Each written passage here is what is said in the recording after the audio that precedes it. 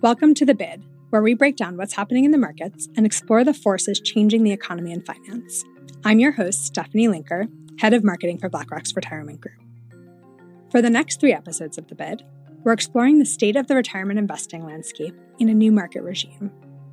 In this 3-part retirement miniseries, we'll examine the need to retire old outlooks, inequities in the retirement system, and how long-term investors might think about navigating the next market cycle. Today, in Part 1, I am pleased to welcome Ann Ackerley, Head of BlackRock's Retirement Group. We will discuss why we're retiring old outlooks and look ahead to the next 2 episodes that Ann will host, featuring recorded conversations from our recent retirement forum. Ann, welcome. Thanks so much, Stephanie. I'm delighted to be here and excited to be talking about retirement.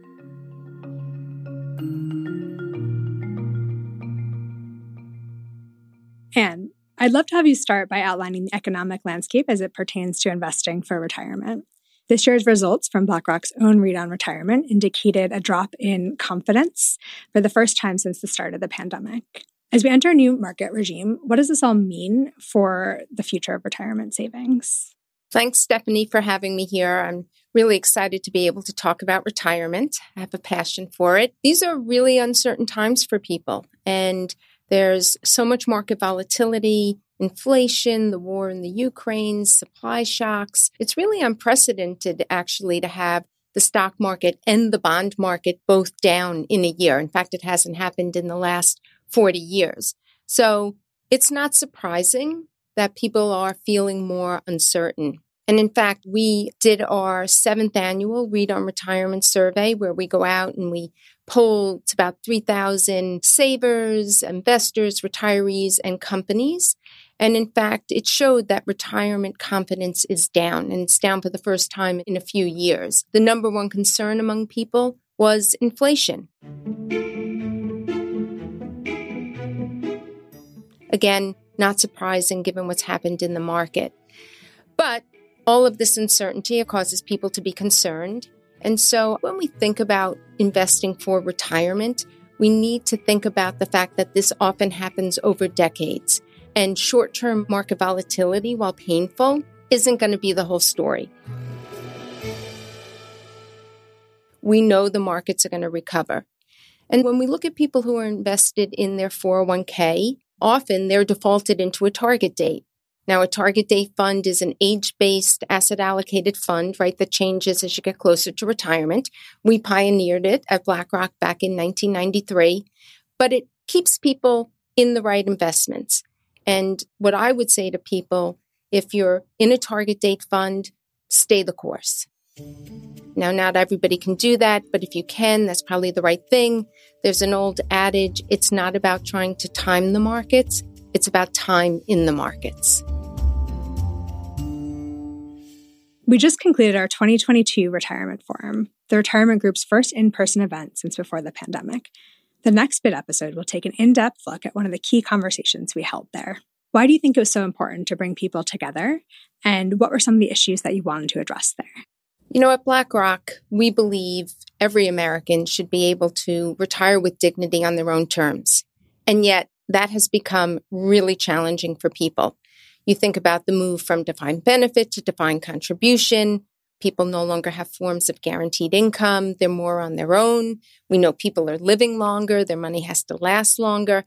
And even if they do everything right and they get to retirement, they have to figure out how to spend without outliving their savings. So it's quite challenging. And then you throw in these markets. And so we wanted to bring people together to really tackle some of these challenges. I loved that it was in person after a few years of Zoom. And obviously Zoom was good during the pandemic, but getting people in a room, we really wanted to encourage conversation and encourage the generation of ideas. And it was fantastic to be back. And I think you'll hear from me a lot. I believe when people from all different parts of the ecosystem come together, we can tackle the challenges that people are facing in retirement.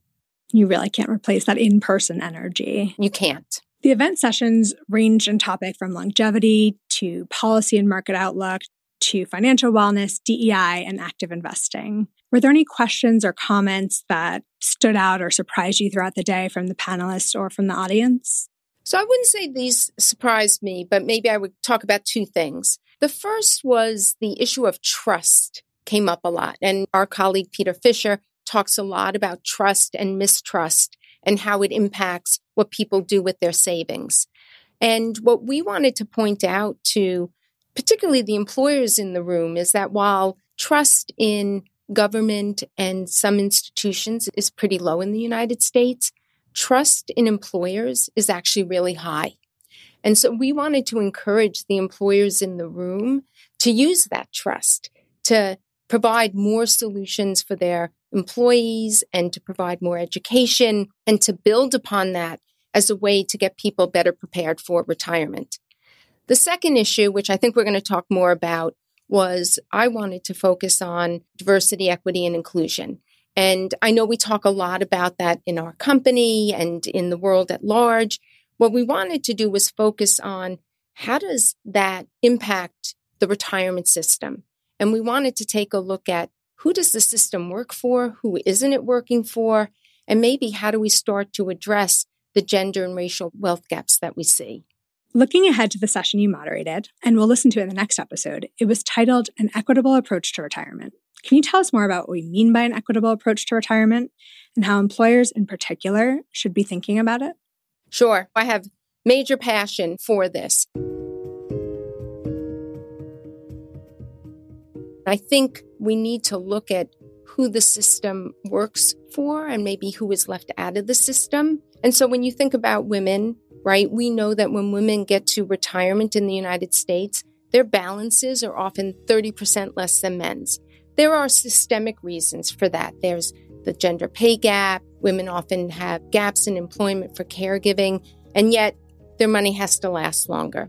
When we look at people of color, we know that savings rates and savings differ. White Americans have 7 times the savings of Black Americans, and it's 5 times for Latinx. And there's systemic issues. But what we really wanted to do was say, if we look within the 401k system, where we know people have access, are there differences within that system?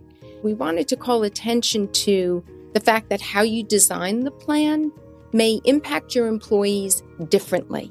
And this is sort of a new thing that we want to really encourage employers to look at. And I'll give you one example. And we had this great panel with so many people who are much more knowledgeable about this than I am. But how you design the match. The standard wisdom is stretch the match. Get people to save more by saying don't get all the match until you're saving, let's say, 8%. But really, when you look at who's impacted by a change like that, it's often women and people of color because they can't quite meet those savings levels. And so you think you're doing something good, and yet you're hurting the populations that maybe you don't want to hurt.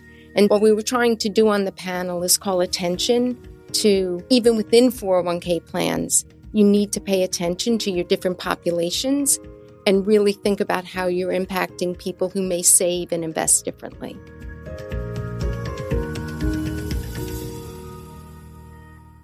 The forum was filled with discussions like this that are critical about complex challenges that savers and retirees are facing today. These are not easy conversations. If you could sum up how you felt coming out of the forum in 1 or 2 words, what would you say? Energized, optimistic. No, I felt there was such great energy in the room, and to bring people from all different parts of the ecosystem, right? No one company or institution is going to solve the retirement challenges that we face, right?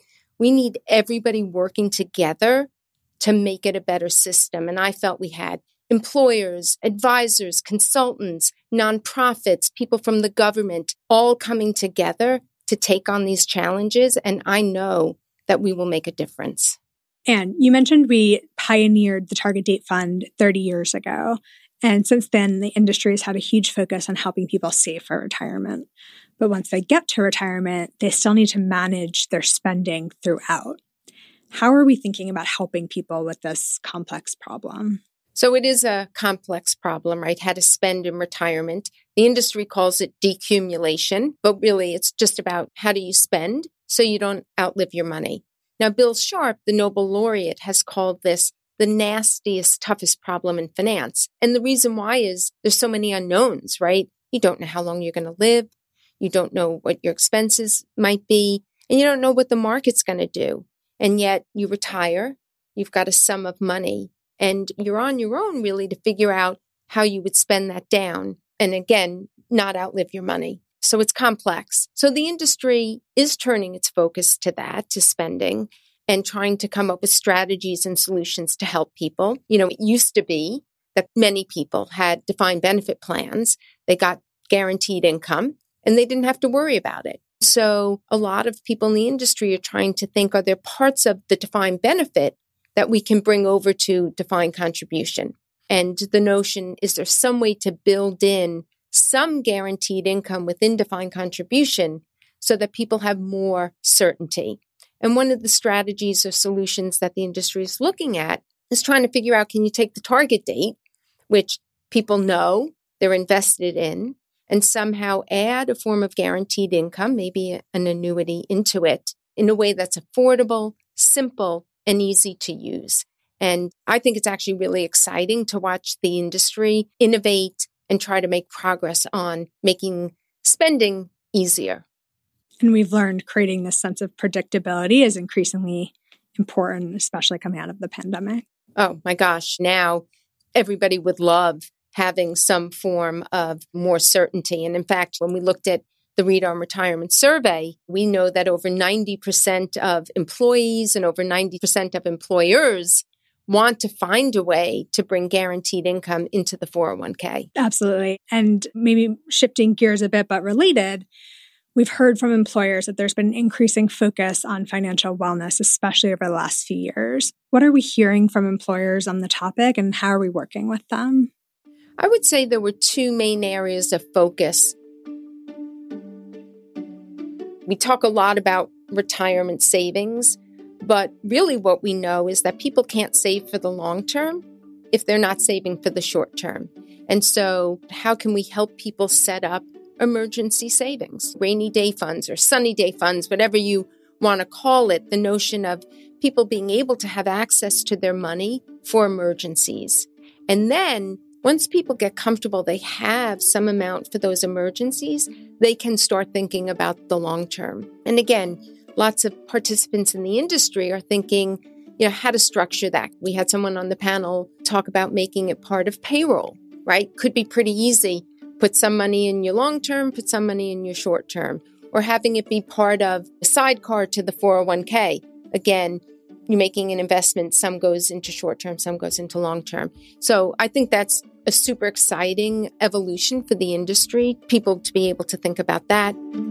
The other focus was on student debt. We know just how many people, many Americans have large student debt, particularly our younger employees. The notion that they've got to pay off that student debt while still saving for retirement is quite daunting to them. And so again, there have been some solutions that have been suggested. Abbott Labs was the first to actually get a ruling that said if somebody's paying off their student debt, the company can still contribute to the 401k. And I just absolutely love that as a solution to really help people who are burdened by student debt. So emergency savings, student debt, education, all of that I think comes together to really try to help people have a lot more financial wellness. And thank you for joining me today. And I'm looking forward to the next episodes in our retirement miniseries. Thanks so much, Stephanie.